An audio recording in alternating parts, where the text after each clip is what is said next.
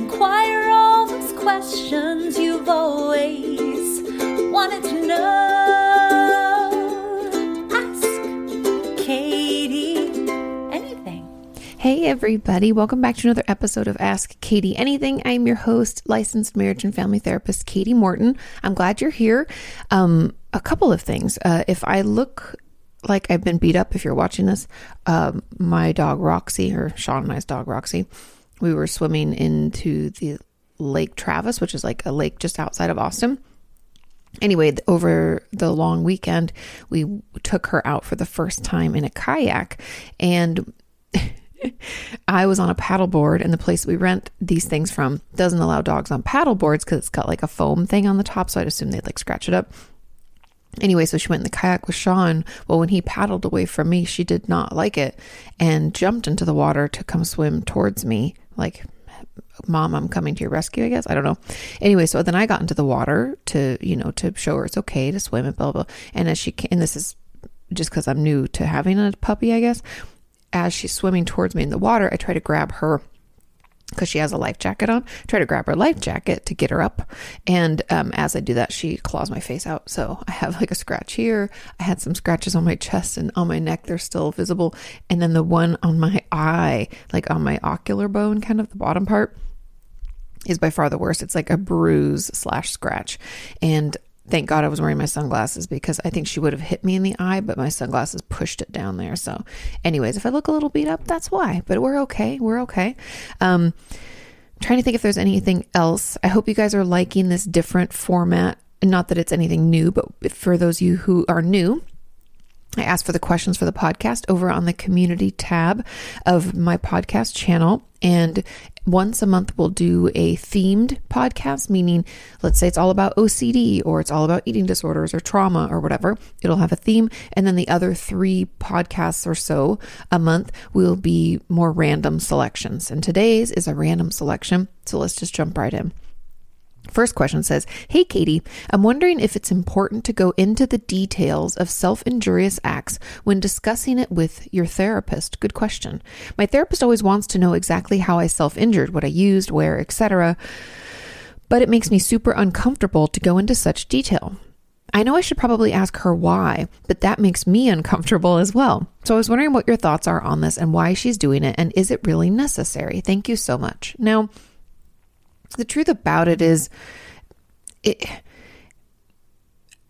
it's important. I do ask my patients a lot of questions. I don't know about how much detail, but like what you used and where. I do ask because when things change, sometimes they do, I want to know. And not to, I know this might be a trigger warning for some people who do self-injure, but we can change the thing that we use to self-injure, and we can also change the location. And for those of you who've been self-injuring and struggling for a long time with it, you know that that can be true. And so as a therapist who asks a lot of details about everything, this would be no different. Now, if you're not comfortable with talking about it, then that would be something that we would discuss. Like usually something about our self-injury, like the rituals or the reasons or where and all this stuff, can feel very invasive or make us feel really vulnerable, you know? And so then that's something to dig into as well. I talk to a lot of my patients about like, what is it about your self-injury or even eating disorder behavior? There's a lot of different things that we do where we feel not fully comfortable talking about it. And like maybe it says something about us, or this is our own special thing. We don't let other people know about it. Whatever the reasoning behind it, I want to know, and I want to talk about that as well. And so that's probably why your therapist wants to know all these details, because then she can know if it's getting worse, if it's changing, and then ask questions about that. And I know that that's kind of a simplistic answer, but that's really the truth. Now, there were a ton of comments and questions on this, so let's go through those. And then if there's anything left over that I feel needs to be discussed, I'll dig into that. So a follow-up says, "This is so interesting. My therapist doesn't want to know at all. And she also doesn't want to know if I went to the ER and stuff." Wow, really? That seems unethical, or kind of like a sleep at the wheel. I don't feel validated, and I feel like she doesn't care about my health or how I'm doing. Exactly. It's not right. It is not that we talked so much about this stuff that everything is said now.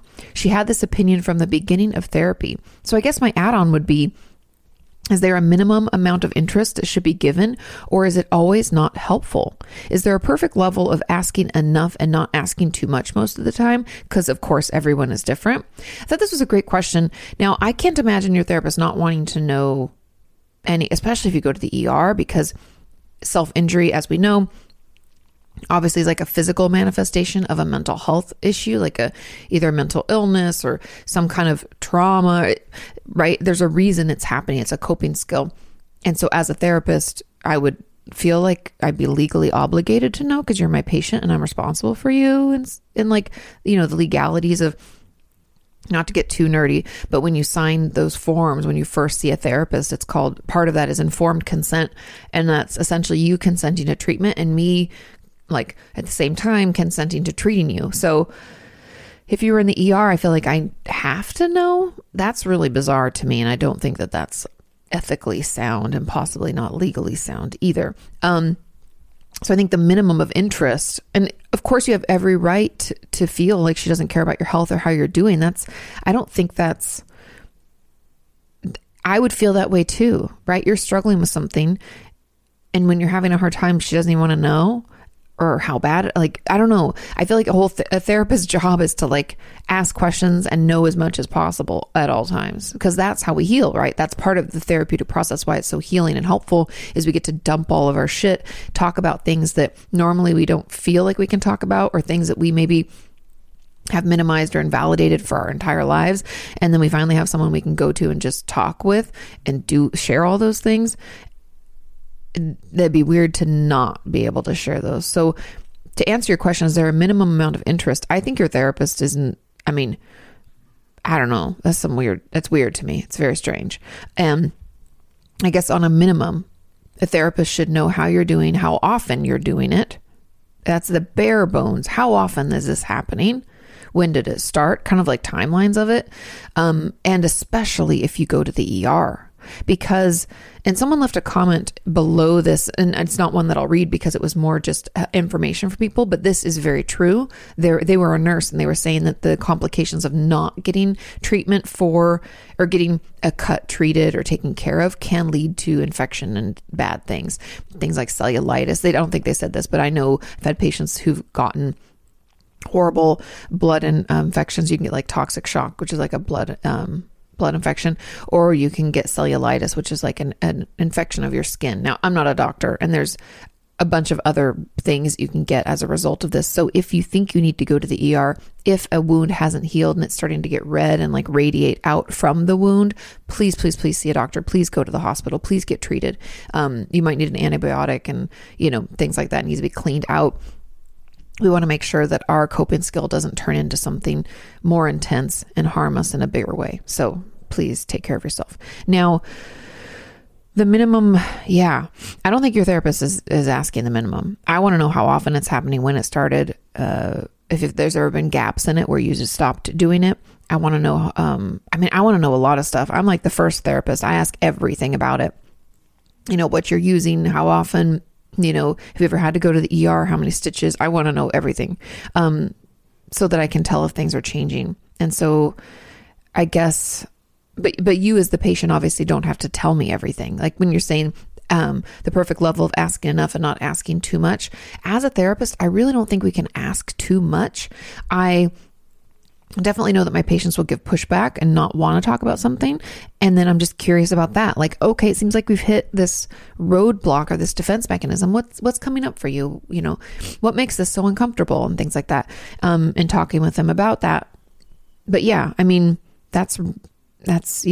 feel like your therapist isn't doing their job. Just putting it out there. Now, another follow-up on this said, as a follow-up, is it important to keep your therapist updated on the self-injury? Yes, very important. I told him a couple of months ago that I stopped, which I did, but it all went bad again and I started to self-injure again. They changed the way that they harm themselves. I'm not going to read it out loud in case it's triggering to someone, but changing the way that they did it. So now nobody can see it. And so I always tell myself that it's not that bad and that there's no need to tell my therapist because there are no scars and stuff like that. But he knows that I felt really bad again. So I guess he knows that I probably started again. Don't assume that. Do I always have to update him? Yes, especially because it doesn't really seem like he cared too much about it. Again, strange. I always emphasize that I will stop. And he said that he's not as keen about me stopping immediately as I am. Okay, so he understands. Did he just want to take the pressure off of me? And maybe know that if my depression gets better, then my self-injury gets better too? Maybe. It worked for a couple of months because of what he said, but now I'm back into it. And self-injury is kind of like that. And coping skills are like that. They come and go. It's almost like people talk about addiction like this a lot. Well, in the therapeutic realm, I guess. I don't know if everybody does this, but when we're recovering from drugs or alcohol, relapse rates are high. Same with eating disorder behavior, self-injury behavior.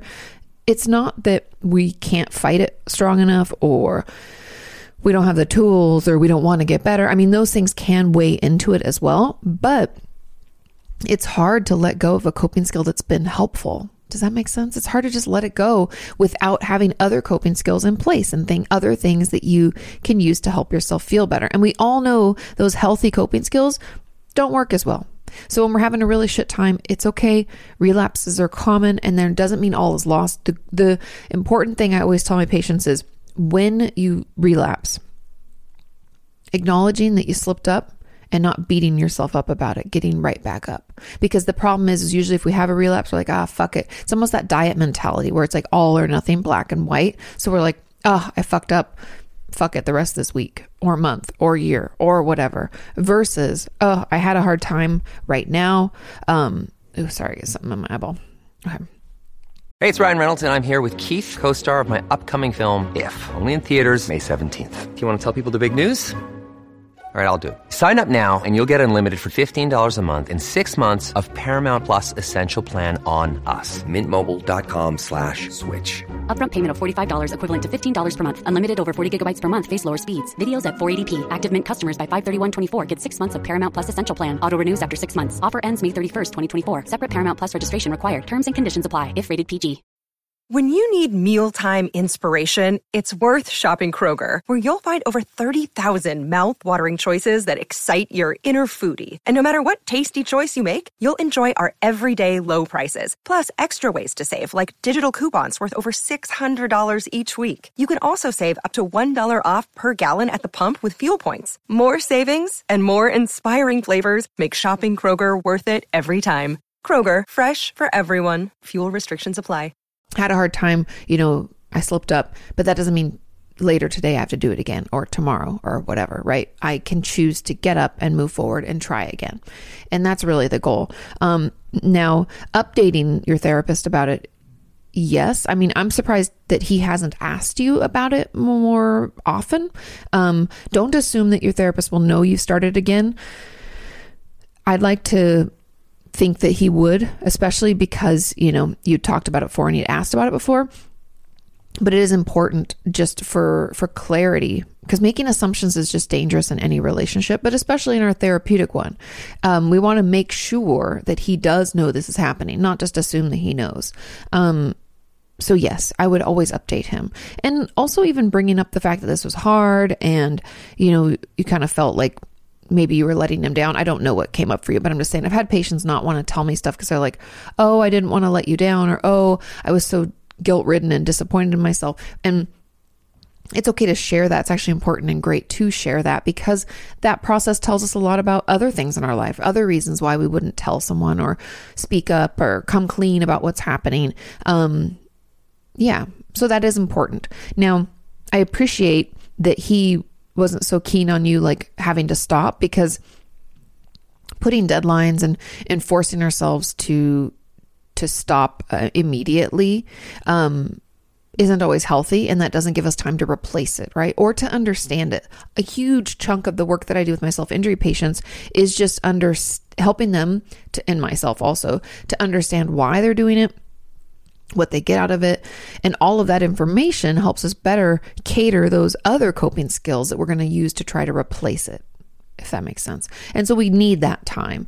The fact that he didn't seem that interested or cared too much, I'd have to know more about it. I hope that he seemed interested but wasn't obsessed about it, because some therapists get really scared and are like, this is a suicide attempt. I need to put them in the hospital. They can like overreact. But the fact that he just kind of was nonchalant could be good as long as you felt validated and seen, and like he actually heard that you were going through this and that you wanted support. Okay. So just assess those things. But I think, updating is important. Relapses are common. No need to beat yourself up. I know you already are, but you can get back up and you can start again. Okay. That's part of the reason why I don't love when people keep track of how many days clean in general from drugs, alcohol, self-injury, eating disorders. I know anniversaries are helpful for people and some people love it. I'm just not that fond of it, because then it's like we were 3 years clean and then we go back to 0 and like day 1. I was listening to a podcast, this is like a long time ago now, but it was Dax Shepard's Armchair Expert. And it was like, I remember it came out in September. I want to say September, like 2020. Anyway, he relapsed after being, let's say like 12 years clean and sober, I think. And he was just being honest about his process. And then he was like, and now I'm back to day 1. And I just kind of hate, I know it was hard for him in general, but I just hated that he felt like I'm back to square one, back to day 1. Like it can play with our mind and make us think like all that time is lost and like make the next relapse even easier. So that's, part of the reason why I don't love it. Okay. Another add-on says, as an add-on, is this appropriate for therapists to do? Meaning ask about our self-injury. I've recently felt like there's transference going both ways. That would be transference from you and counter-transference from your therapist. As I'm about the same age as her children. Oh, interesting. And I'm going to school to become a counselor at the same school that she did. When I started, I had no idea that she was a student there previously. Of course not. Then I see her in the middle of the afternoon and she always grabs something to eat and says that I'm the only client she feels comfortable to eat in front of. Interesting. So part of me wonders if she's overbearing on the amount of details. There could be some countertransference going on. It could be something else. You could bring it up with your therapist. That's totally fair and fine to do. But I think it is an appropriate thing for a therapist to do, to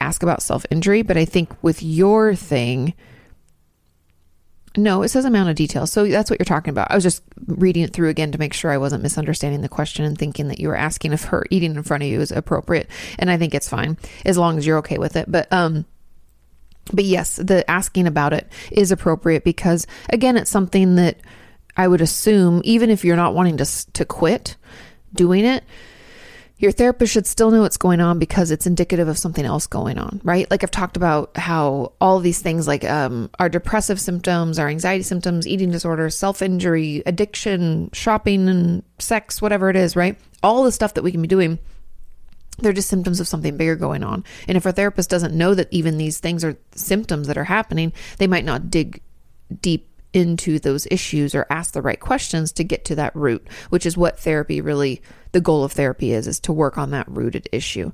It could be something like, dysfunctional family, as we all pretty much had, trauma, could be, our struggle with self-worth. It could be a bunch of different things. So we want to kind of dig into that and figure out where that's coming from. And so in order to do that, we're going to have to ask some questions. And so I don't believe she's being overbearing. And we had another add-on. It says, I've never had an issue with physical self-harm until I started therapy. It seems like once I verbalized some of the trauma, it made it feel more real and overwhelming. Totally normal. I didn't have the quote unquote guts to tell my therapist what happened because I didn't want her to feel as if I'm worse than when we started. I ended up writing out the entire scenario of what happened and emailing her because I felt like she needed to know. I'm so proud of you.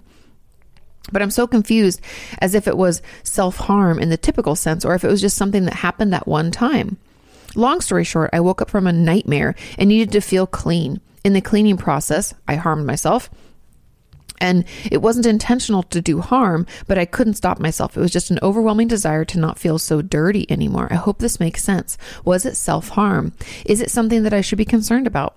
Why would it all start once I'm in therapy? These are all great questions. Yes, that's self-injury. Self-injury has a lot of different purposes. Like I've talked about in the past, some of my patients, it's like to physically feel the emotional pain.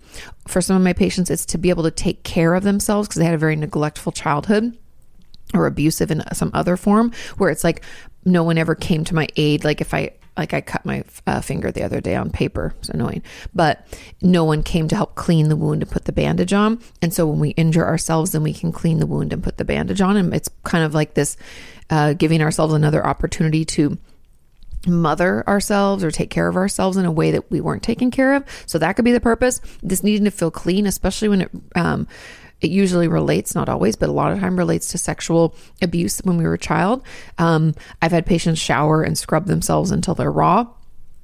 And that can be kind of part of that self-injury. So yes, I believe that that this was a self-injurious behavior.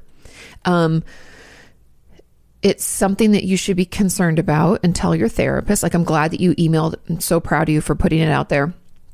Continue to talk about it. It may not happen again, but it may, and we need to understand why this took place, and we need to get a better understanding of why it was this activity, why this process, why the showering, and if you need to feel clean, and why did that make you feel clean? That's all important to talk about. So yes, it's important, and then why would it all start once I'm in therapy?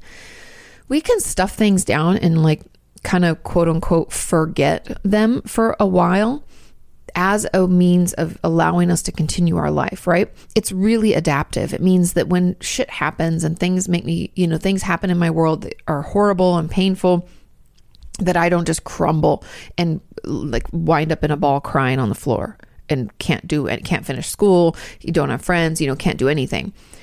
That ability to kind of forget and stuff it down, repression, right? Repression of these trauma memories allows me to continue. And therefore, when we finally dig in there and we're like, oh my God, remember all this stuff that happened? That was horrible and so uncomfortable and right? And then all those memories come flooding back in detail, some not, maybe like little flashes, like flashbacks. We're going to be having all the symptoms of our PTSD and all the memories of our trauma. And then we need another way to cope. So because you're finally opening up and sharing about this stuff and not repressing it anymore, that is why the self-injury happened now. And that's incredibly common. I think in general, we assume, well, I'm in therapy now, I should be getting better. You will. But at the beginning, sometimes it's worse. Almost always it's worse. I feel like even when I go to therapy, I go there and I like dump all this shit. I'm like, I'm having a hard time with this, and this relationship isn't working. And I cry and I like verbal diarrhea, spill all the stuff that's happening in my life. And then we slowly organize it and then have tools to better manage it. And so at the beginning, though, it feels like a complete mess. Like I've talked about this in the past. If you were a fan of Friends, the show Friends, if not, I'll explain. But if you're a fan of Friends, Monica has this closet that's like filled with a bunch of shit. And she's super, super clean and anal about everything else except for this closet. And so this therapeutic work is essentially like opening that closet and getting all the stuff out of there. And then you have to make sense of it, right? What needs to be donated? What should I sell? What should I give away or whatever? What do I want to keep? Where does it go? It's just that sorting process. But for a little while, you're going to have a big old fucking mess because you just pulled all this shit out and you're just in the messy stage. So hang with it. It does get better. It just sometimes gets worse at the beginning. And I don't even like to think of it as necessarily it gets worse before it gets better. It's more like I have to recognize what happened to me first. And that's hard. And so that initial part is really hard. So hang in there. You're doing great. Proud of you for telling your therapist about it, and it will get better. Now, another add-on. So there are two more. I told you there were a lot. It says, similarly, why would a therapist need to know the details of binge eating episodes? Binges are filled with so much shame for me, and sharing the details just brings up so many judgments and hate for myself. I know both binge eating and self-injury are coping skills, so I'm wondering if this would be along the same lines. It definitely would. Again, I'd like to know if there are certain foods we binge on a certain time of day. Like I'm looking for patterns. I'm looking for when this started and how long this has been going on. Have there ever been breaks in it? Again, it's for the details of it so we can better understand our triggers. We can better understand maybe what the initial trigger was and when this started. And maybe we can come up with some other coping skills or other ways to deal once I understand like when it's happening and why. And I know there's a lot of shame. Let your therapist know about that. Let them know that, you have so much like guilt and shame and embarrassment. You kind of just want to like curl in a ball and like disappear. Letting them know about that. But I still think they're going to push you, because it is important for us to know. And then even talking about the judgment that you have, and part of the process, I always, not always, but for most of my patients, there is, especially binges and purges. For some reason, there's so much shame and embarrassment surrounding the behaviors and the things that we've done, or that we do to continue using our eating disorder. A lot of the work that I do with my patients is uncovering the reason behind their eating disorder and helping them to show some compassion for themselves for coming up with this way to cope and this way to get through. And almost like there's this process, the beginning of like thanking our eating disorder for all that it gave to us. And I used to do that in like letter writing, or we would just talk it out. Because as embarrassing as we can say our eating disorders are, and as much shame as we can feel, they really helped us get through. So sometimes we just have to pat our eating disorder on the back and be like, thanks, buddy. Thanks for having my back when I needed it. Thanks for getting me through this. But you know what? This is the point in the relationship where our paths divide and we go separate ways. I know that sounds kind of weird, but hating on it and only talking poorly about our eating disorder can sometimes just compound that shame. Okay. Final add-on says, I don't know if this relates enough, but how is it with eating disorders? Like, is it important what disordered eating behaviors exactly you're doing, or just that you're doing any? Does it make any difference with treatment? In parentheses says outpatient. It does matter. It is important because, again, eating disorders, just like self-injury, they're shapeshifters. They can change what we're doing, when we're doing it, why we're doing it, how we're doing it, all in order to continue being used in our life. And so as a therapist, I'm always going to want to know as many details as you'll offer up, because then that helps us, again, better offer up different coping skills, different ways to manage, other tools, other resources that I might ask you to, access, whether it's group therapy, dietitian, maybe, I don't know. There could be a bunch of different things, but it does make a difference, but not necessarily in treatment. It's just an important component of treatment overall, because it can help guide it and make sure that it's specific to your needs. Okay, let's move on to question number 2. Now, this one had quite a few follow-ups too, so get ready. This question says, hi, Katie. Depression often robs us of all joy. Is there an effective way to combat anhedonia? And if you don't know, anhedonia is a symptom of depression, and that's essentially the lack of enjoyment in things that we used to like. How can we motivate ourselves to do things that we used to enjoy when our brain feels no pleasure from it whatsoever? Do we just force ourselves to do it and go through the motions in hopes that eventually our brain will remember how to enjoy it again? I used to love painting and playing piano, but now I feel like it's a chore rather than an enjoyable activity.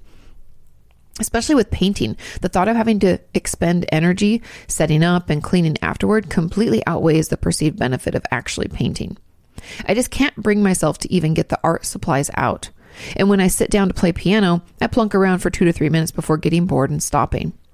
It seems like all my brain can do is be on the phone, because all other activities are devoid of dopamine, void of the dopamine that I used to get from them.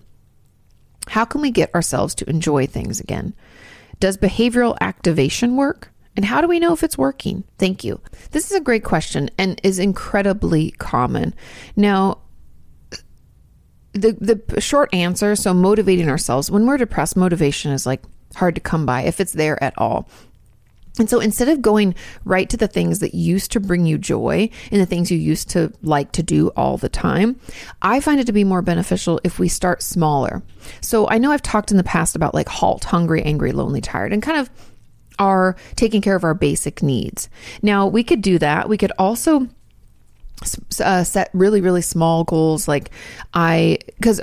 Here's my thought process, and sorry, a little scattered, but just hang with me. Now, if we have a list of goals, let's say I'm just going to read off like 3 random goals and then we'll break them down. So let's say my goal is to get to work on time. And then my other goal is to exercise 3 times this week. And my other goal is to eat 3 meals.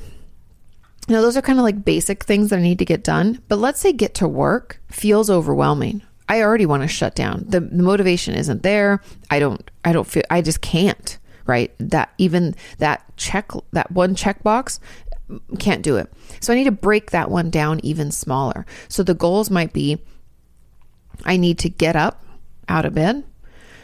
Then I need to, get to the shower or walk to the shower or, wash my face, put my clothes on. I don't care how small, you need to break it down. Breaking those things down into achievable steps does something in our brain because we get to check those boxes. I did that thing. I got up. I drank water. I washed my face. I brushed my teeth, whatever, right? All these steps is that as we check those off, we feel better about ourselves. We feel more motivated. And just that action of doing things and succeeding at this list is going to build on that motivation and will help us feel better and be able to continue doing more and more as we can build up to maybe the things that used to bring us joy. And it's almost like by trying to paint or play piano, you're like trying to jump in the deep end and you haven't been swimming for a lot of years. And so you're like, I don't even know if I remember how. We need to start in the shallow end and work our way out. And so that's really my advice. I know it's not, it doesn't sound exciting and you're like, but is that really going to bring me joy? It's slow and steady because while we're doing those things, we can also just notice how we're talking to ourselves and fight to change that, right? I've talked about that for years, just noticing the negative self-talk that might come up as we even try. Like, I can imagine my brain being like, Katie, you're so stupid. Why can't you just do this? Why do you have to break this down into such small tasks? Blah, blah, blah, blah, blah. I have to notice that and I have to stop those thought cycle and need to move it into a neutral place. Like, hey, I'm open to trusting in this process and that it will get better. I just have to hang with it. But right now, this is the best I can do, So that's another thing. Also, you can have like mantras you tell yourself like, oh, it will get better. I can do this, just some encouragement.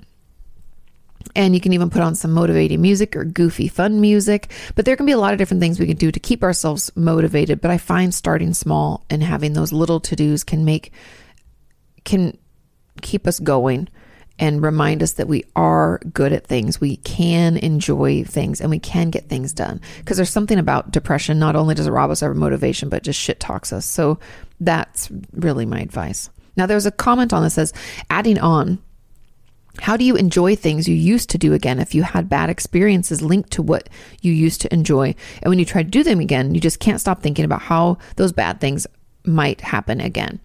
When it comes to this, that sounds kind of like exposure therapy. And I would encourage you to work with your therapist on it and create. So there's two parts to exposure therapy. Now, if we had a trauma happen, like the person who asked this first part of the question, let's say there was a trauma around, piano playing.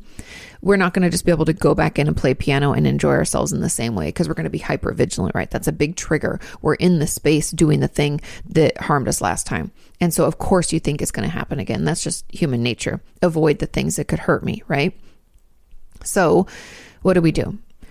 Well, we have to find ways to soothe our system and to calm us down. So when you do feel activated, meaning like you feel hypervigilant or like those symptoms are coming up, does deep breathing work? For some people it does. A lot of us it doesn't, but it could be a go-to. Deep breaths. Then does moving our body, doing that full body shakeout, does that help? Calling a friend, coloring, journaling.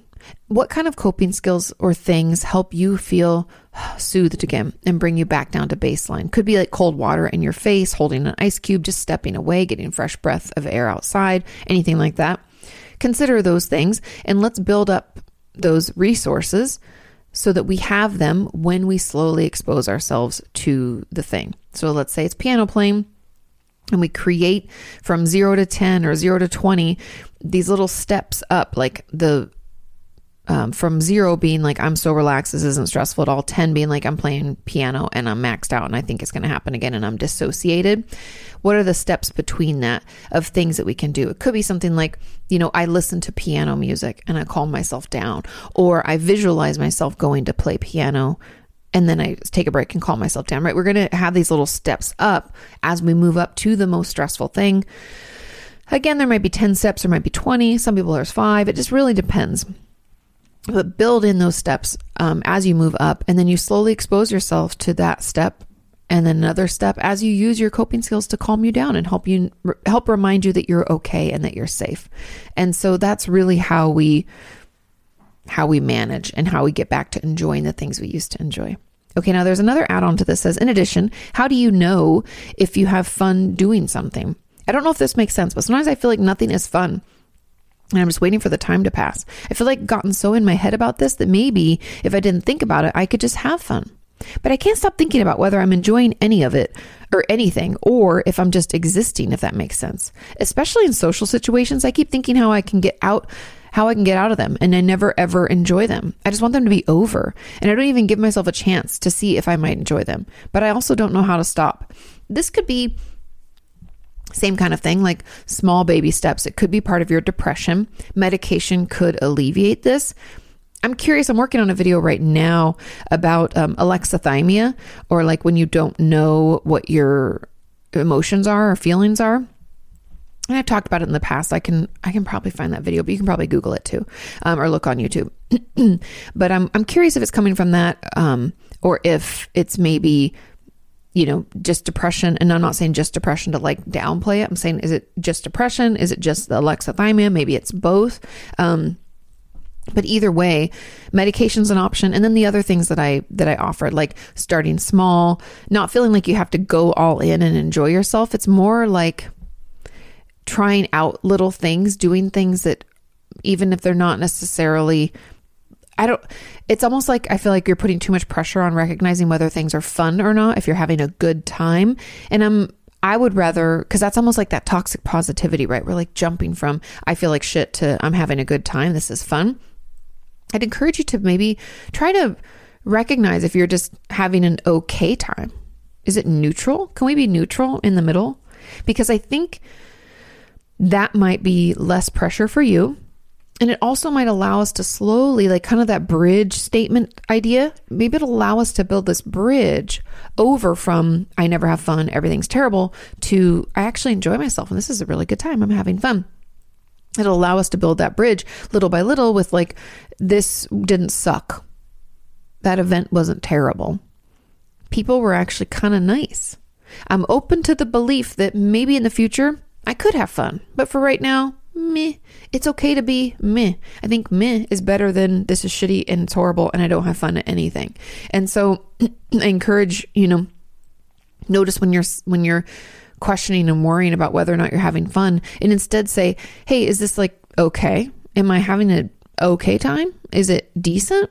And if the answer is like, no, I'd actually not enjoying myself, then leave if you can. Get out of that situation. If you don't have to be there, don't go there. But giving yourself an opportunity to just be in the middle is going to be okay. Because I feel like we think it's this black or white, all or nothing. And I have to be honest, a lot of things that we do in our lives are just kind of meh, We have to go to a baby shower, meh. There's things you have to go to that you don't have a really fun time at, but you do them. And so I really think, maybe taking away that pressure that's my hypothesis, that then we'll feel better and we actually in the future will be able to have fun doing something. Okay. There's another one that says, as an add-on, what about shattered self-confidence while recovering from depression? I used to dance and I was good at it. However, I cannot bring myself back to classes due to my lack of self-confidence. I took on board your advice to start small and went to beginner level classes at a different style to build mastery. I love it. And even though it's going pretty well, I'm coming back to my original style. Coming back to my original style seems so impossible. I'm paralyzed even by the thought of it. Can you advise? I mean, I think continuing to do what you're doing, and then possibly, if you can, trying your original style at home, or maybe a one-on-one kind of class, like with just the instructor and you, so that we can slowly prove to ourselves. Because what's happening, I think, is your brain is like, I can't do it. It's going to be horrible. It's going to be embarrassing. It's going to ruin everything. It's like spiraling out and catastrophizing. And so, yes, we can say like, stop that thought cycle. This isn't helpful. Why are we going there? But at the end of the day, we're going to have to slowly prove that wrong. And that's really the way out, because you said it, you feel like it's impossible. And so I would encourage you to try it at home, or try it on, when you can have privacy, try it then moving up. And you'd have to tell me the steps, but I think trying it on your own is probably the least stressful. Then we're going to try it with an instructor one-on-one until we feel good with that. And then we'll move into like smaller class and then maybe bigger class. whatever, however that process would work for you. I think that again, it's like those small steps, because otherwise we're going to feel, overwhelmed. And if you're like doing it on my own even feels impossible, then I want you to dig into why. Question that and journal about it. What comes up for you? What do you learn about yourself? How come there's a roadblock here? Are you afraid it's not going to be as good as, you aren't going to be as good as you were before? What would that mean? What if you can't do it anymore? What would that mean? There's got to be some kind of something in there that's stopping us and holding us back. Now, there's a final comment that said, this probably isn't related, but I'm wondering, and this was just an easy question to answer. That's why I added it. I'm wondering how a therapist can still be joyful and happy after all the terrible things that they hear in sessions. Like, how can you still be happy when seeing how so many innocent people suffer from horrible people's actions? People always told me to become a therapist, but that's what's been keeping me from committing. I'm already so unbelievably depressed when I hear something bad happening to one friend.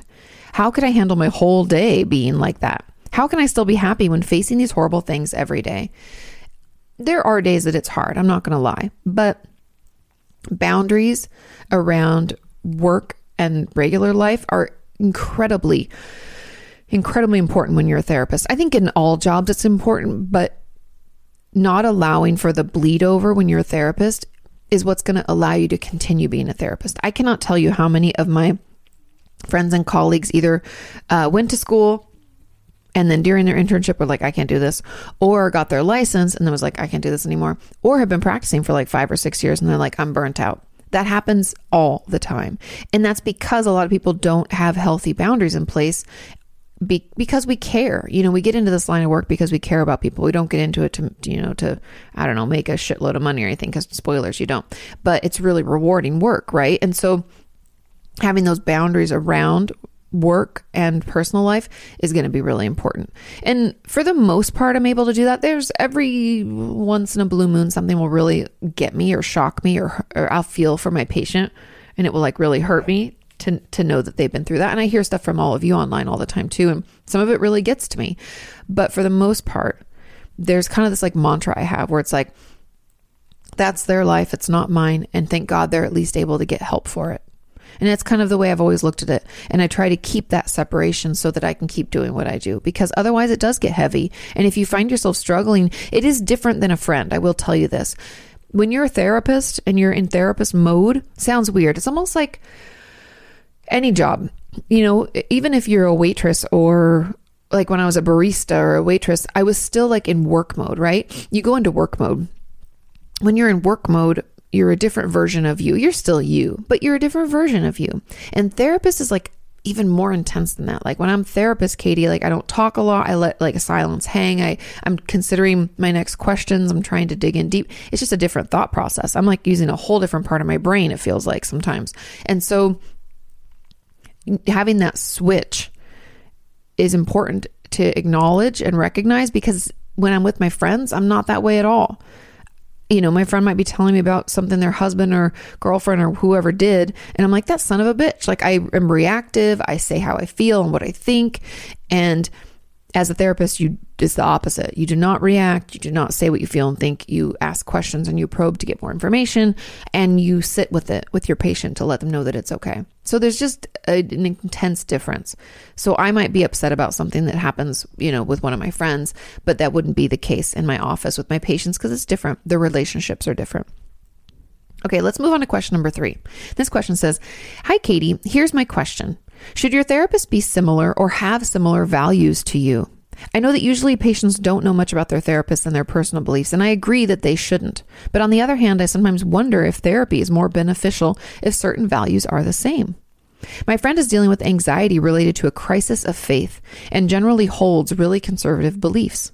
I try to talk her out of limiting herself to therapists of only the same faith as her, but if she were to have a therapist who disagrees with her faith-based beliefs, she worries that they won't think her problems are real. How would you handle having a conservative client who's very rooted in their faith and different from you? Would you feel the need to refer them out, or could you still work with them? I believe that it's up to the patient. Now, I could still work with someone and I would still believe that because she believes those issues are big and real and she's having this crisis in her life of faith, I I believe I could still be an effective therapist. I was raised in church. I don't go to church anymore. I don't believe in that stuff, but I understand where it comes from, and I understand how vital it is to a lot of people's lives and part of who they are, right? So that would not get in the way of me being able to help and me taking her seriously and validating her experience. I, as a therapist, try to never, yes, a strong word, never minimize a patient's experience. I feel like that's the opposite of therapy, and I'm acutely aware, and I try not to use words that could be minimizing or diminishing in any way, or judgmental, I guess, so that doesn't happen ever. So, okay, so that's overall. However, should a therapist have similar values to you? It can help, and not even just values. I think sometimes we want a therapist to look a certain way, or to have it can be helpful to have a certain background. We can sometimes feel like then they get us. Like some patients haven't wanted to continue seeing me because I'm not a parent and they're dealing with children and they don't think that I can help them. Now, do I think I could still help them? Yes. But am I a parent? No. And if they want someone who can meet them there and is like, oh my God, yeah, I had an epidural, this, and I did that, and my kid did this. If they want that kind of relationship, I'm not their gal. They might need to find someone different. And so that's where it's like, to the patient's preferences. What do you want? Do you want it to be a female, a male? Do you want them to be from the same ethnic background? Or do you want them to have to also be an immigrant to the country that you live in? Like there's a lot of factors you could consider. And like I wrote about in my book, Are You Okay? My first book, I talk about how finding a therapist is not the time to be PC. It's the time to get the help that you need from the person you connect with most. And so if you think it needs to be, like for me, you guys know, I usually like a therapist that's older than me by, like in her 50s. I like it to be a woman, and I like her to be kind of hippy dippy. I don't like her to be too buttoned up because I just don't really relate to people that are too buttoned up. It doesn't work for me. So those are things that I look for. Is that, politically correct? Maybe not. Do I care if she's religious or not? No, but if she wants to try to make me pray before my sessions, then it wouldn't be a fit, So those are things to think about. And it's okay to want people who get you. And I think what your friend is probably saying is that she would prefer to know that they understand where she's coming from, and that's completely fine. Now, I'm like you. I don't think she should just limit herself to that, but if she wants to, that's her choice. But I think if she finds a therapist she connects with, who she feels gets her and meets her where she's at, she'll feel fine. And we don't really need to know if the therapist is even the same faith as her, or as maybe they're not even religious, but it doesn't mean that they can't support her. A good therapist can support anyone through anything, really. That's the whole goal of what we do. Sean was telling me he was editing the podcast, and I was like, oh, she's running in her sleep or something. And I'm talking about Roxy, our puppy, and she is snoozing next to me and she's making little noises. It's awfully adorable. Okay. He's like, you didn't tell them it was the dog, and they maybe won't know what you're talking about. If I ever say she's doing something, most likely it's Roxy. Okay. Yeah. So I think I answered all your questions. How would I handle the conservative? A lot of times when people, I mean, all the time, but if someone in particular has a faith or a background I don't understand, I know nothing about, I let them teach me. And I ask questions. I don't make assumptions. I let them educate me on their experience. And that's kind of like I said, in general with therapy, you don't make assumptions. Even if someone, let's say, grew up in the same town I grew up in and also, went to the same church I did, I still wouldn't assume that their experience is the same, because everyone's perception of the world's different, and they're going to see it through their, glasses of life, and I'm seeing it through mine. And so I think just asking and letting them educate me is where I would go with that. Now, someone said, it's an add-on, says to add on, what if some of the issues that impact your mental health are politic related? A lot of my issues are intertwined with laws and rules and big organizations and common practices on poverty, disability, healthcare, or transitioning gender-wise. I often feel like if the law or common practices say that certain people are to be treated in a way that I find to be horrible, I don't know, maybe I deserved it. Maybe I should be treated horribly. And the world is just a sad, hurtful, and scary place. I'm not sure how to go on to find a therapist to work on this, since it's so politic related, and therapy isn't about politics, but your psyche. Again, it's not really, I know it sounds like it's politics related. It's not. It's about your experience with certain laws and certain rules and ways that you were treated. And I know you're like, but that's politics. No, that's people. People voted things voted things to be. People have acted in ways that were harmful. And that's really where the work is. So I don't think you need to worry about it. I mean, as a therapist, it's all about the impact. It's all about how it affects you. Yes, it's about those laws or practices or bills or whatever rules. But there's a huge component of it that's the human factor. And that's what therapists live in, is the human factor.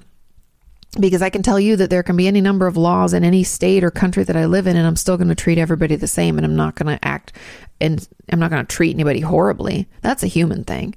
And so I really think that you could still get help for that.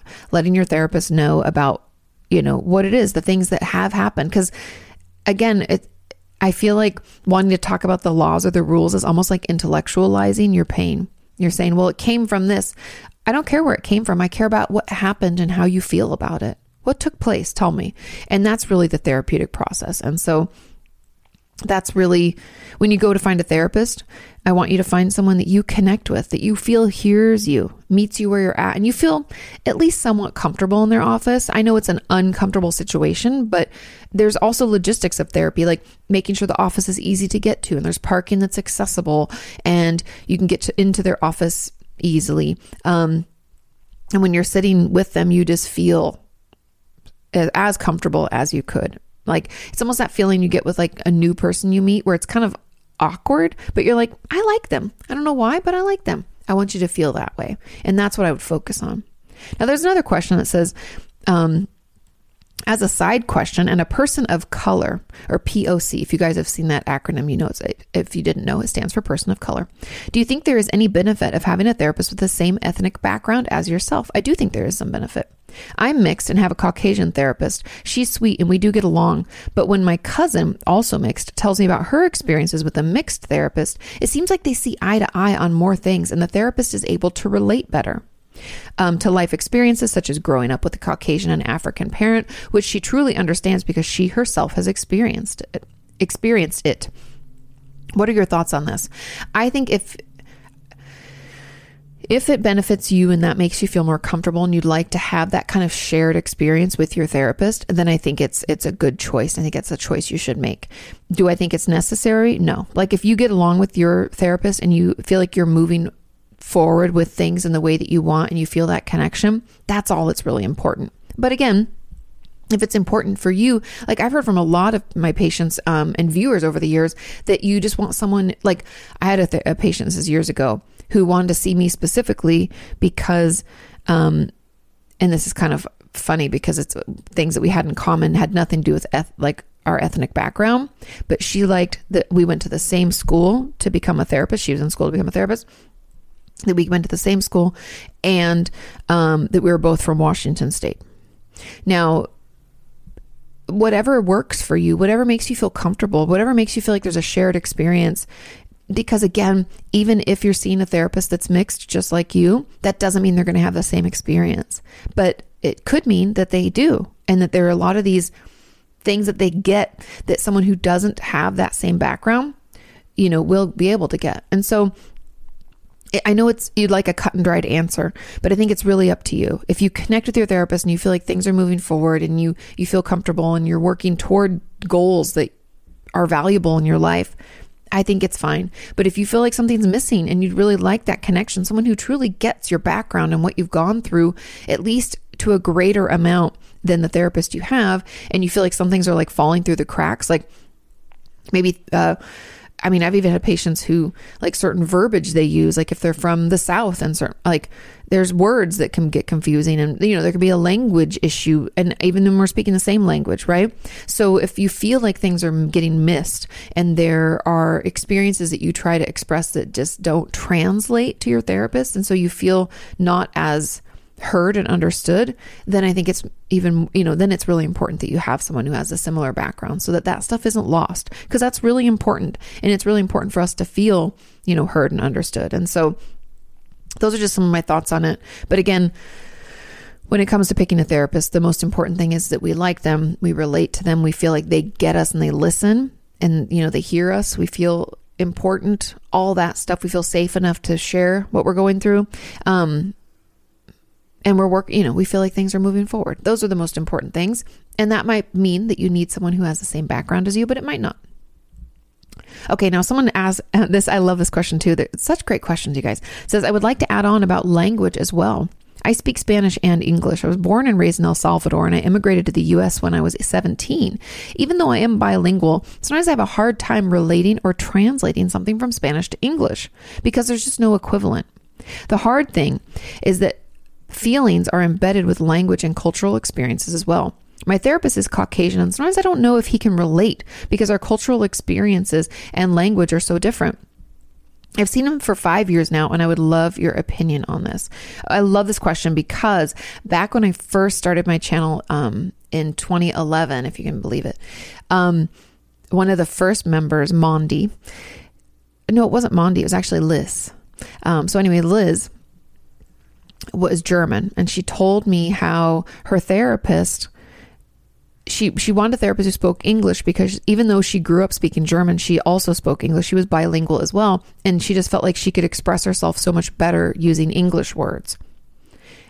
So she found a therapist who spoke English. And I think that that's really important. Whatever you, just like the ethnic background and having that relatability, if you want someone who is bilingual or Spanish speaking, yes, it's going to be harder to find someone, right? Like my friend Rocio is bilingual. And I remember when we were in school, I was like, Chica, you're not going to have any trouble getting a job because so many people are going to want someone who speaks, and she's from El Salvador as well, who speak Spanish and English. And some people are going to want to, speak like Spanglish, where it's just a mix of the words and you can do it all, and she does them all fluently. It's amazing. She's super intelligent, super talented.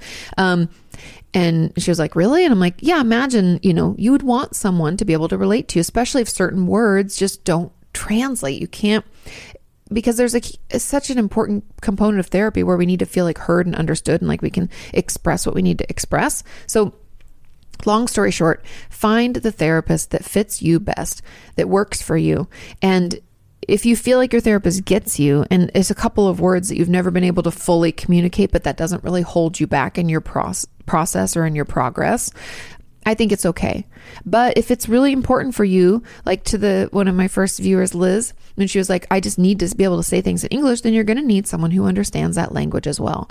And so it might behoove you to find a Spanish speaking therapist who can understand those words that just don't quite translate, because at the end of the day, we really want you to feel heard and understood in therapy. Okay. Moving on to question number 4. This question says, hi, Katie and Kenyans. Hello.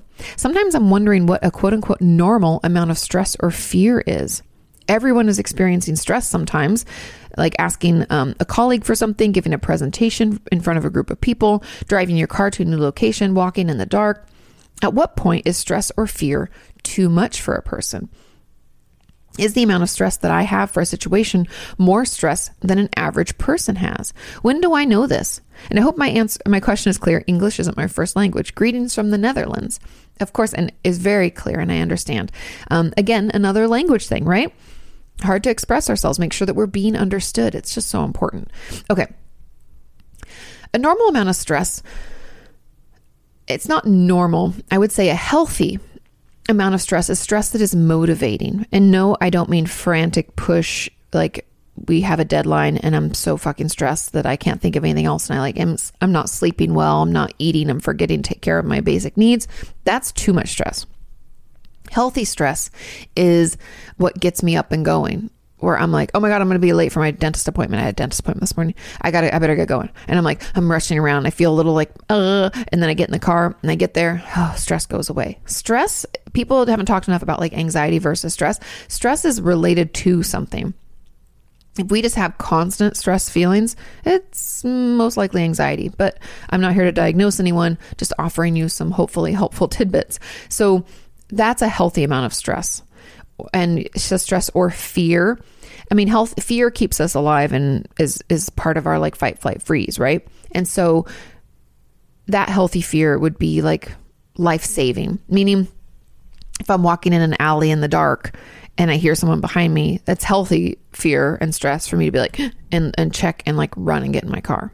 That would be like healthy. And it's also like life preserving, right? So I think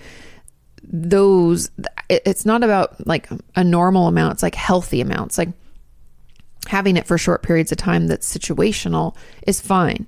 Now, if you find your stress or fear getting to the point where you dissociate, like maybe you don't have that much memory of it, like that happens to me sometimes when I do speaking engagements and I get overwhelmed. I'm like, well, I have no recollection of what happened.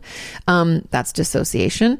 So if we have so much stress or so much fear that we dissociate, or that we go into a panic, like have a panic attack, feel like we can't catch our breath, we feel faint, feel like we're like drowning and dying at the same time. Our palms can be sweaty, our heart can be racing. It can be hard, we're doing shallow breaths, all that stuff.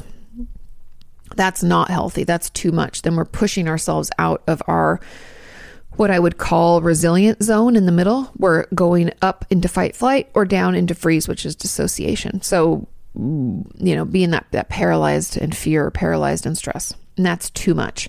And so if you're able to function and focus, then you're still in that resilient zone. And this is why it's so different from person to person. Everyone's, resilient zone, or what they call the window of tolerance. A lot of people call it the window of tolerance. What that window is going to be open or closed depending on, our own level. Like what can we manage, right? We can build up our resilience by connecting with people that we love, taking care of our basic needs, eating, sleeping, drinking enough water. We can do some things to ensure we have a higher level of resilience or a bigger window of tolerance. But again, everyone's going to be different. And so, let me make sure I answered all those questions. At what point is stress or fear too much? Okay, we talked about that. Is there amount of stress that I have for a situation more or less than the average person? It's hard because everybody's different. I can't tell you what the average person has. I can just tell you that if you're out of your window of tolerance, it's too much. And so if you just don't feel like you can focus or be present or do what you need to do, that's an indicator that it's too much. Now, there was an add-on to this that says, what do you do if you feel like you can never reach a quote unquote normal amount of stress? Like when it's either too little and you don't feel motivated at all, and then it very quickly becomes too much. And instead of being motivated, just become paralyzed with fear. I would argue that our window of tolerance is like almost non-existent. That's why we go into fight flight, like we're like too overwhelmed, and then we go down into freeze, meaning we're paralyzed, right? And we dissociate maybe. And so I think that's what's happening. And what I would encourage you to do is to do things to build up your resilience. I'm actually working on, I want to do a talk and a tour about resilience and teaching it, but I have a bunch of stuff in my first book, Are You Okay? And I have a whole chapter in my last book, Traumatized, just about resilience and building it, because it's really important for all of us. And I think some things that we can, like basic stuff, are our basic needs. Are we struggling with an illness? Do we need to go to the doctor? Are we taking our prescribed medication as directed? Are we eating enough? Are we eating every 3 to 4 hours? Are we eating like well-balanced meals? Doesn't mean healthy or unhealthy. It means well-balanced. Are we having fruits, veggies, protein, carbohydrate? Are we having those things? Are we drinking enough water, getting enough sleep? All those kind of basic needs can really improve and build that resilience, open that window of tolerance so that we're not so vulnerable to our emotions. So we're not like swinging from fight, flight to freeze. And so that's really my advice, is to do some things to build up your resilience. You could also find some things that are like breath in, meaning like things that leave you feeling energized. That could be connection with friends. That could be going for a walk. That could be petting an animal.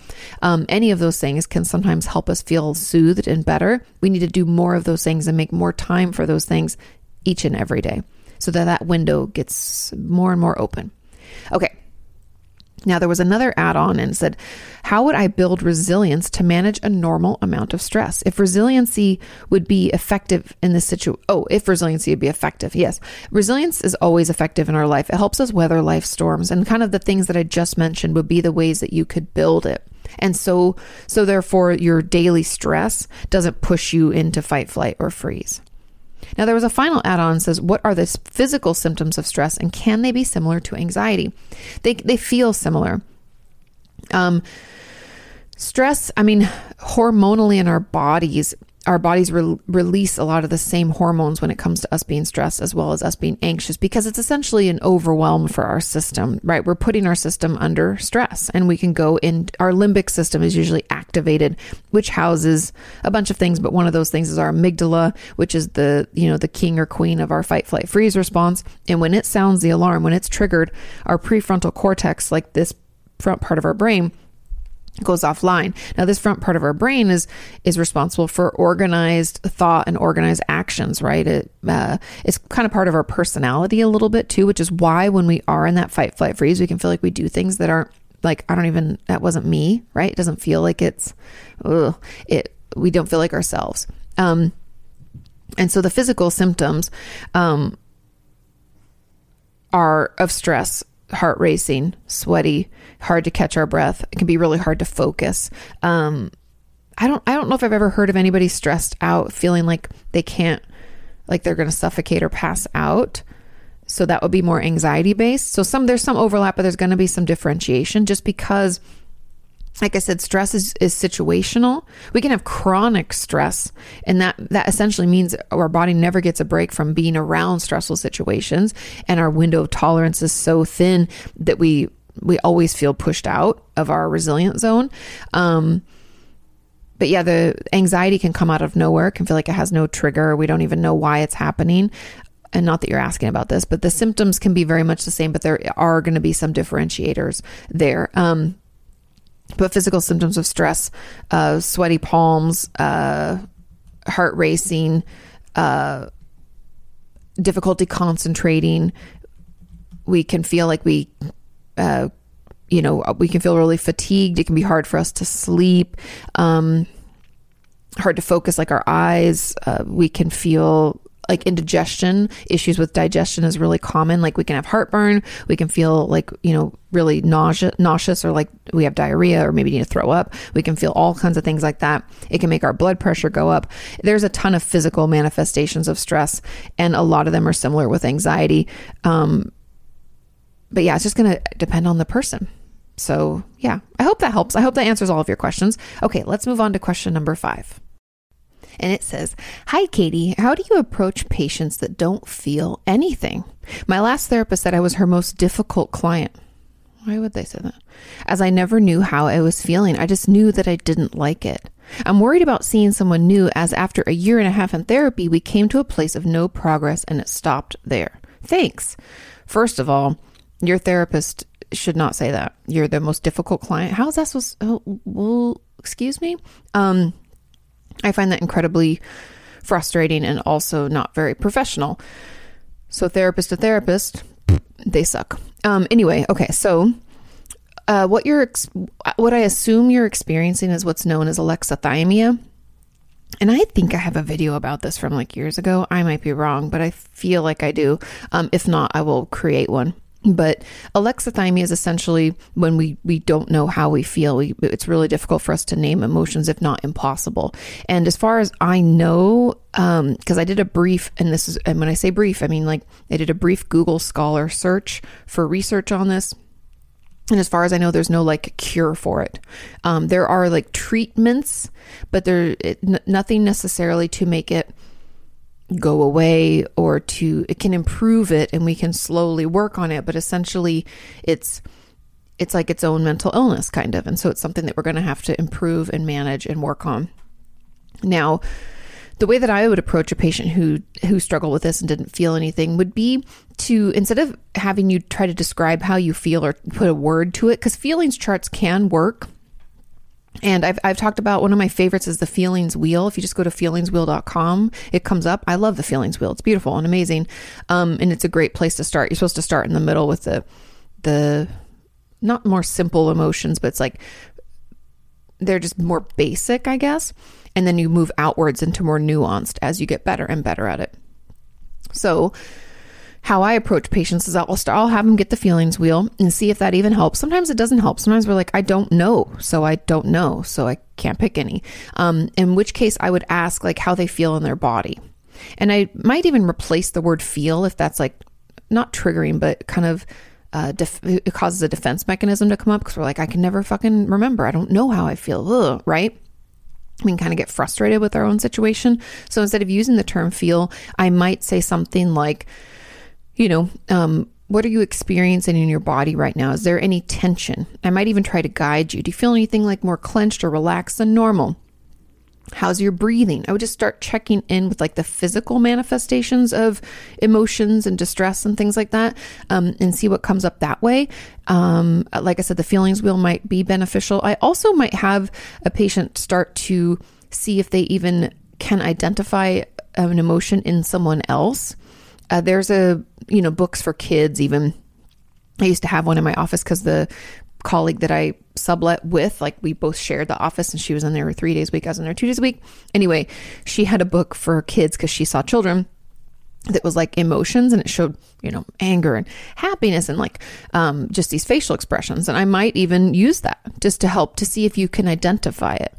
And I know that might sound silly and you're like, but I'm not an idiot. I'm not calling you an idiot. I'm just saying that I want to see where this is coming from. Is it that you can't identify it in yourself? Is it that you can't identify in other people? Like, where are the boundaries around this difficulty to identify emotion and like name it, right? And I don't really even know if I might also, so that those are some things that I would try. And then I might just kind of ignore this for a while. There are some things as a therapist that like a patient will acknowledge and say, this is happening. And I want to validate and, let them know I hear them. This is, an issue. Let's just table it for a bit, because sometimes if we focus too much on the problem, it just can get worse and worse and worse because our defense mechanisms keep coming up and we keep shutting down and we don't make any progress. And instead I might work on other ancillary things and giving you tools to help you in your daily life, or maybe things kind of surrounding that issue that I see maybe led to this alexithymia or just the struggle to feel things. I might try one of those. And that's kind of like I've talked about, week after week. I feel like finding another way in, another way to access something that a patient maybe struggles to identify or struggles to acknowledge. And so instead of going at it head on and trying to walk right on the front door, I might try to sneak in the back, and that's kind of the way that I would approach this. It's also very common to not know what we're feeling and to struggle to put words to it. I think I've told this story before, but when I was putting together my first book, Are You Okay? As one of the homework assignments, I was going to have the readers write down, 3 to 5 emotions that they felt that day. And that's kind of part of that part of the book. And so I don't think we ended up leaving this, and I'd have to look through the book again. But my editor was like, hey, can you write out yours and have, 3 or 4 other people in your life write out theirs? And so I asked Sean and my mom and her boyfriend, Larry, and my good friend, Joanna, I think, and maybe, I don't think I asked Rocio, maybe I did, but anyway, I asked a bunch of people, and the only person that was able to just write them and give it to me was Larry, my mom's boyfriend. He was like, oh, I know what I felt, blah, blah, blah, blah, blah, wrote them down. My mom, Sean, my friend, they were like, how many? I don't even know what I'm feeling. What do I really have? Can I just put 2 down? Like, there was so much pushback and difficulty. So if you're thinking that, hey, I don't know what I'm feeling and I can't identify it, something's wrong with me. Nothing's wrong with you. It's very normal. We don't spend all day acknowledging and accepting our emotions. That, like, the amount of emotions that we feel in a day is overwhelming. So we don't have time to do that all day, every day. But we should take time to almost take stock of what we're going through and just acknowledge every so often, because otherwise we end up kind of numbing out and ignoring. And that could be what's going on here, which is why the feelings wheel can help. Journaling can also kind of help shake things loose sometimes. If we just don't worry about how it sounds or what it looks like, we can just jot it out. That can be really beneficial. So yeah. And your therapist is not, I'm glad, I hope you find a new one that you feel you connect with, one that you feel comfortable with and is hopefully good at their jobs, because not feeling something doesn't mean you can't do work in therapy. But it is something we would want to work on. Okay, now there's a comment that says, to add on to this, what do you do when a patient finds that none of the feelings on the chart fit? And how do you approach patients who know what they're feeling but have no idea where this feeling is coming from?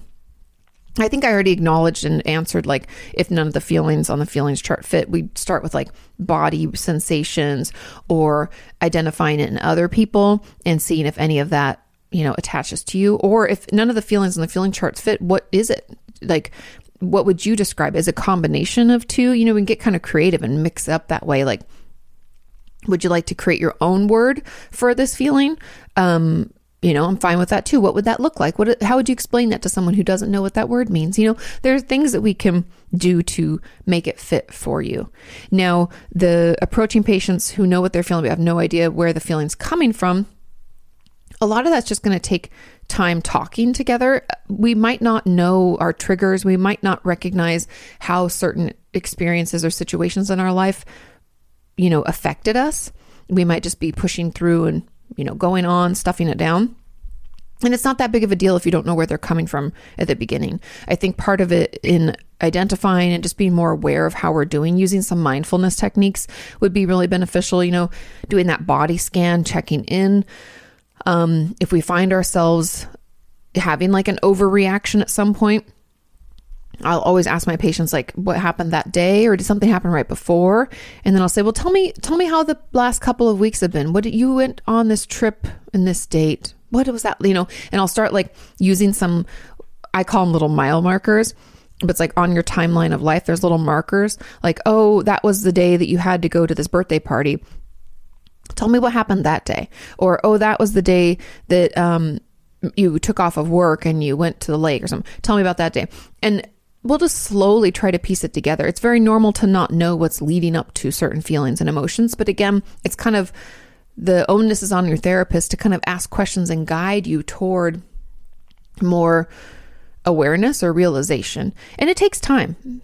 Again, totally normal to not always know where our feelings are coming from, but some questioning and just being curious, not judgmental about our experiences and recent situations can help unlock that. Okay? Let's move on to question number 6. And it says, hey, Katie, can you explain how exposure therapy is supposed to work? I kind of talked about this. So perfect. I get nervous easily, but still manage to do the stuff that makes me nervous when I can't avoid it or procrastinate. For example, I get sick to my stomach. My heart starts beating faster, and I find it a little harder to breathe whenever I have to leave the house. I can still do it and have for a fair bit of years, but it doesn't improve. Same with driving. I had to drive for 75% of my job for years, and I still get those same feelings every time I approach the streetlights or other stuff like that. Never been in an accident, if that matters. I figure there's a chance that this might get answered, so I feel I need to add this in. That this isn't me intentionally trying to do exposure therapy. It's just the stuff that I have to do routinely, and it makes me extremely nervous. But it doesn't get better the more times that I do them. Okay, this is a great question. Now, the reason this isn't actually improving is because you're not doing anything to help soothe your system. So the part of exposure therapy that makes it so effective is that, yes, we expose ourselves to the triggering or stressful or anxiety producing event, or maybe traumatizing in some way. Yes, we expose ourselves to it. However, the most important component is that we do some things to calm our system down when we feel that anxiety or overwhelm rising. So that means that maybe I do a full body shake. Maybe I would call a friend. Maybe I would journal.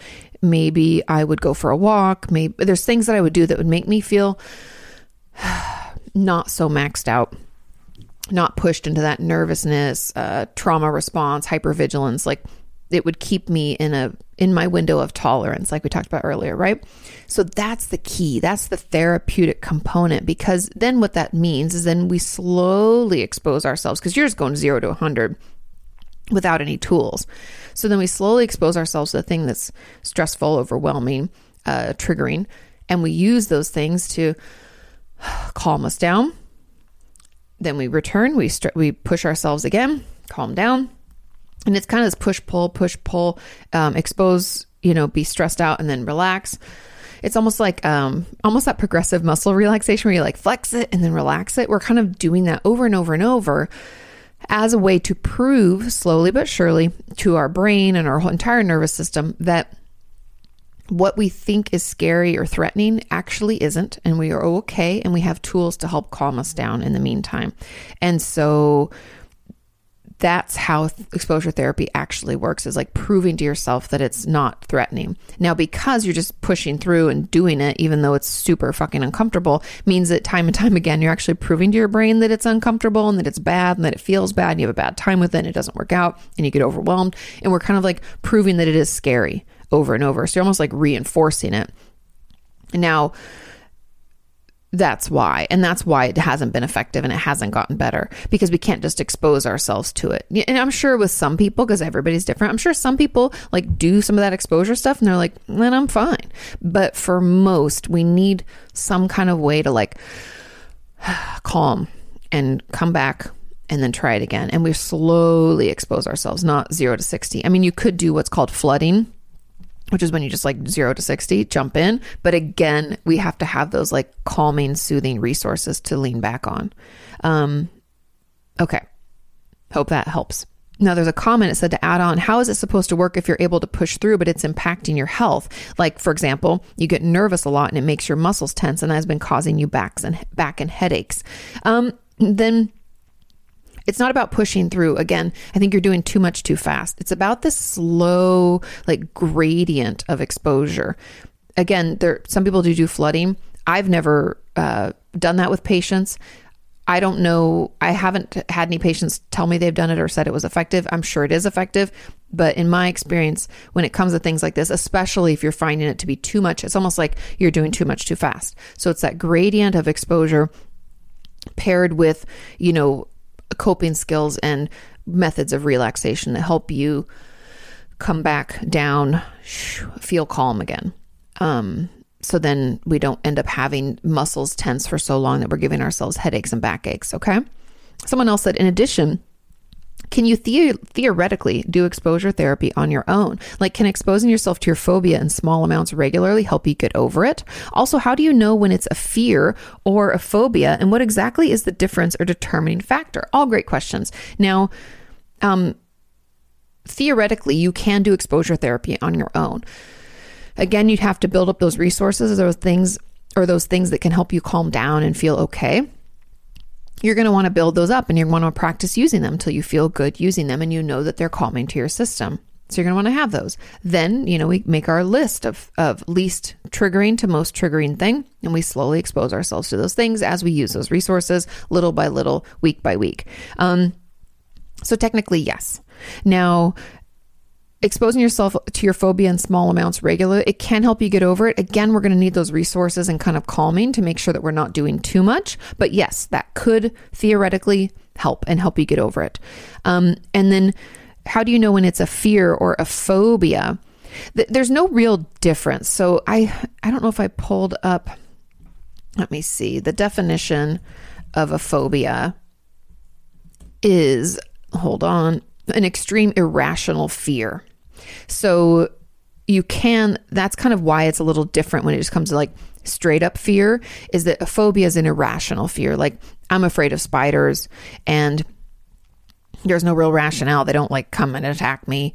I'm sure in some places they could, but that would be the difference, right? I could have arachnophobia just because I'm scared of them, just cause. Like, I'm scared of the dark just cause. There's no real reason. It's irrational, but I still have it. It doesn't make my fear any less real. It just means there's no rational, just like explanation for it. Does that make sense? I hope so.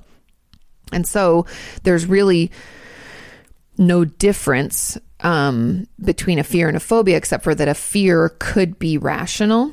And if it becomes irrational, then that would become a phobia. Does that make sense? Okay. So that's the main difference or determining factor. Okay. Now the final add-on says, maybe this is related. Katie, what do you think about the fake it till you make it approach when it comes to mental health? Lately, I've made an effort to meet people more and to be more open, which has been kind of hard for me. And when someone asks me to do something together, somehow my default is often to make up an excuse. But now I just say yes before I can think about it too much. But I pretend to be comfortable, even if I'm not. I hoped it would get better the more things that I do, but so far I haven't been very successful. I'm not a fan of fake it till you make it. Faking it till you make it doesn't change the way that our brain thinks about it. And because you're still having a bad time and you're uncomfortable, you're essentially, again, like the person at the first part of this question, you're like reinforcing that belief that you don't like to be out and things are uncomfortable or anxiety producing or whatever. And so that's why it's not like pushing ourselves to do things. We can sometimes push ourselves. Like, for instance, a good example would be my mom would never want to go out to a social event. She just she gets anxious about it and thinks like it's too much work. I don't want to do it. But when she's there, she has a good time.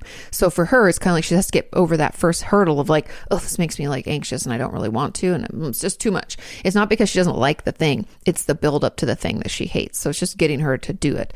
But in your case, you don't enjoy it when you're there, and saying yes isn't making it better. And I believe that's because we went 0 to 60. We didn't do our little gradient or gradual steps up toward that kind of a thing. And it doesn't sound like we have those calming things to do to help us like soothe our nervous system while we're doing the uncomfortable thing. I hope that's clear and makes sense.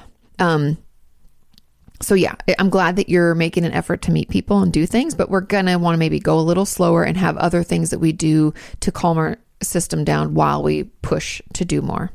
Okay. And so faking it till you make it, to me, doesn't work because your brain still doesn't believe it. Even though you're doing it, if you're still not enjoying it, your brain's like, I still don't enjoy this, right? It's almost like that fake it till you make it when like toxic positivity, or if I'm like talking trash to myself day in and day out, I'm not all of a sudden going to be like, you're amazing, Katie. Everybody's going to love you. Like that, my brain's going to be like, that's bullshit. I don't believe that at all. Right. And so it's never going to make it. It's just always going to be faking it. And so I personally do not subscribe to the fake it till you make it approach. I think we have to acknowledge what's going on, what we're really thinking.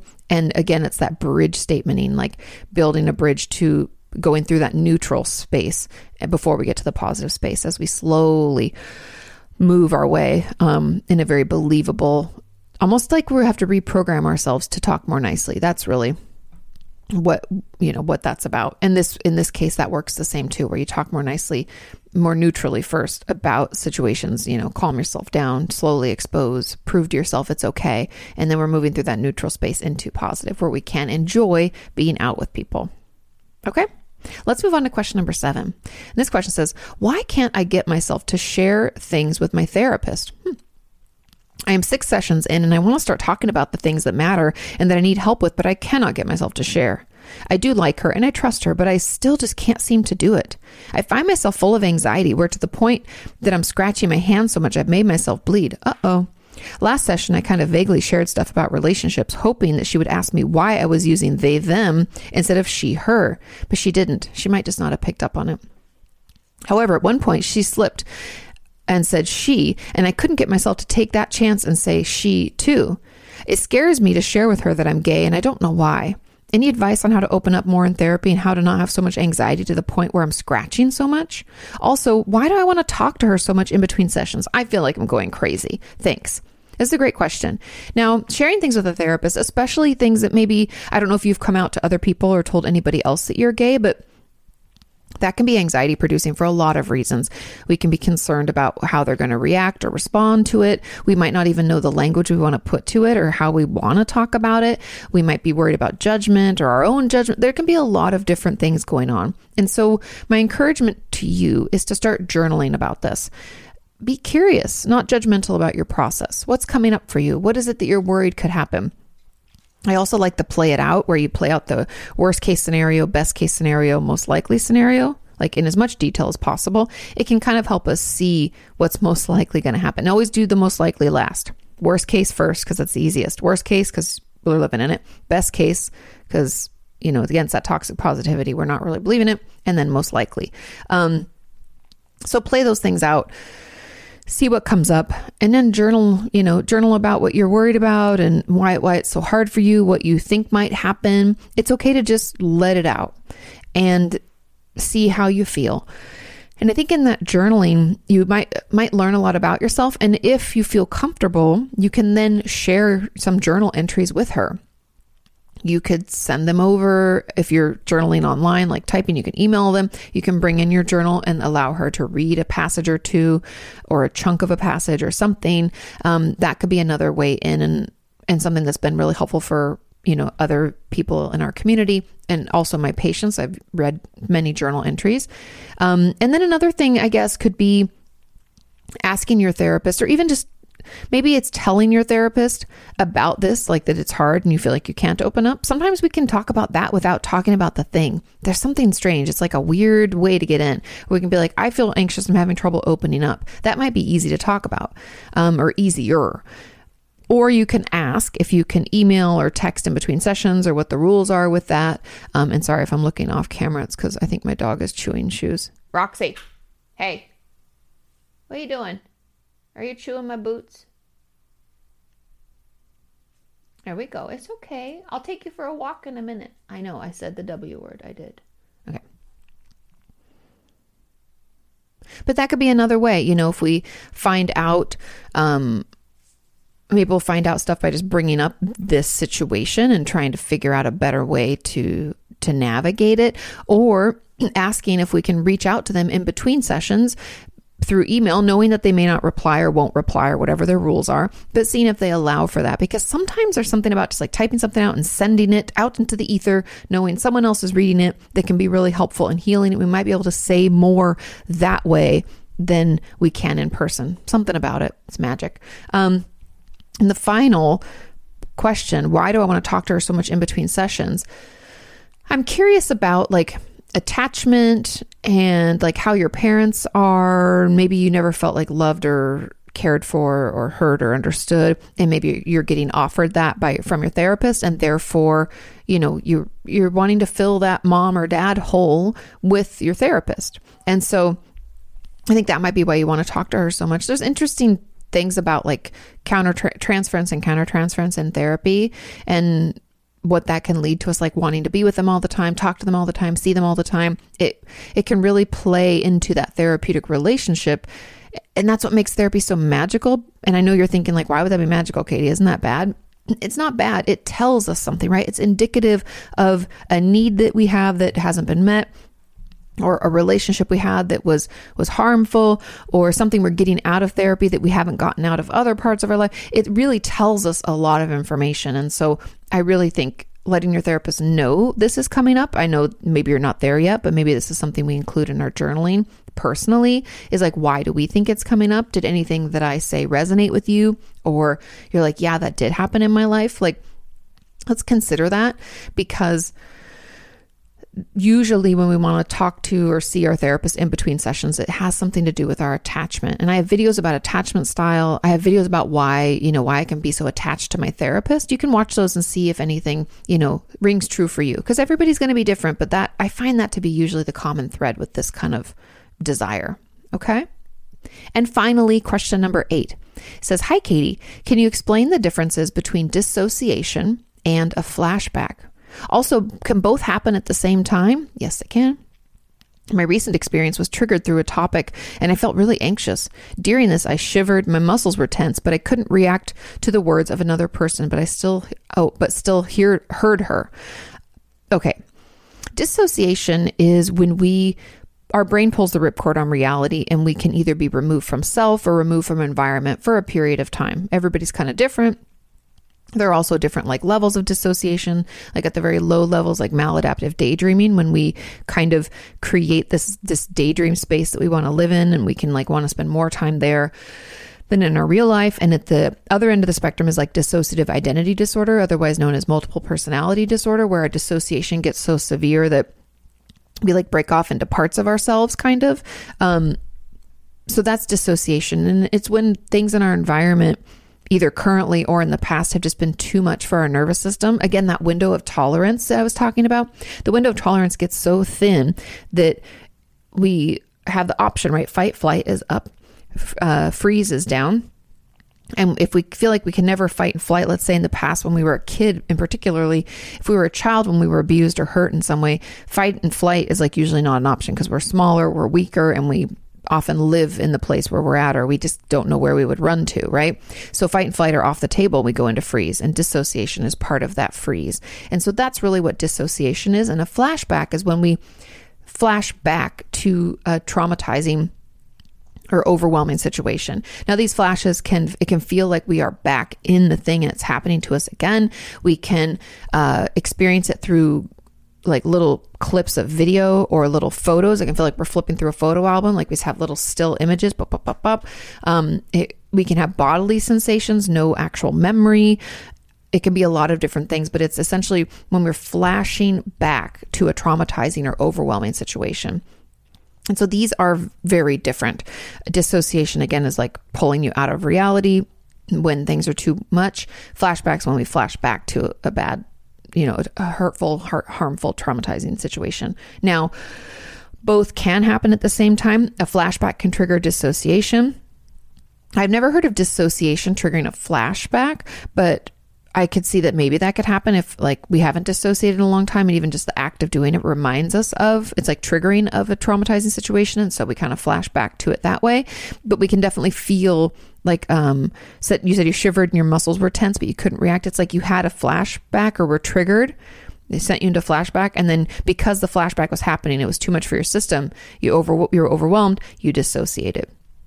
And so, yeah, that they can unfortunately happen at the same time. And they're both incredibly uncomfortable, but with the right help, it can and will get better. Okay. And a lot of it's like, again, building our resilience. So we kind of open that window of tolerance so that we don't go into dissociation so quickly. And understanding our triggers can help us manage them. And some of that exposure therapy we've talked about can also minimize the amount of flashbacks that we experience. And that is it for today. Thank you so much for listening and watching. I hope you enjoyed this podcast. Please share it with a friend. Please leave reviews over on Apple Podcasts or wherever you listen to your podcast where they allow reviews. Please, please, please. That's super helpful. And keep the questions coming. Have a wonderful rest of your week, and I will see you next time. Bye.